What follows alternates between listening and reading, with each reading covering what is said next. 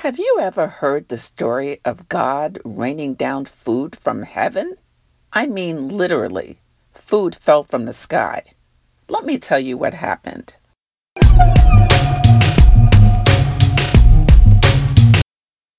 Hello, everybody. This is Sharon from In Sharon's Heart, and welcome to today's devotional for Wednesday, January 17th, 2018, which also coincides with my latest In Sharon's Heart blog post.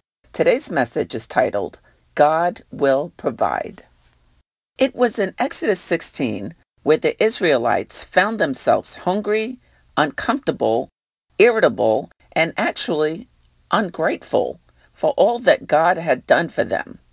While in the wilderness, they grumbled and complained to Moses, their leader. And Moses prayed to God on their behalf. They were wandering in the wilderness, the desert, on their way to Canaan. Canaan was the land the Lord had promised them. It was a land that was far better than where they had come from.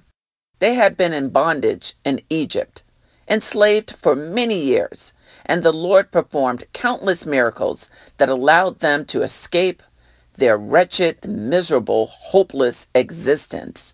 And now they found themselves in the wilderness, and they continued to complain and grumble. Yet the Lord was still with them. He provided food from heaven for them over and over again, which sustained them.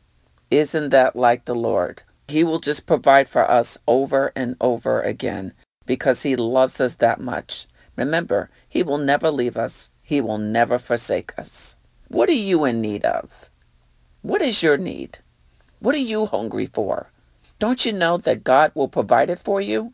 That story of Moses and the Israelites doesn't just stop there.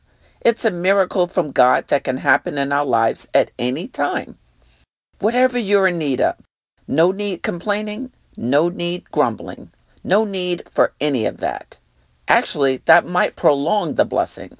All it takes is a humble and grateful attitude of praise and worship, and the Lord will answer your needs when you take your petitions, your prayers to Him.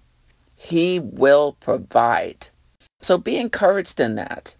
And don't ever think you can't ask God for anything. He will be there for you. Be encouraged, everybody.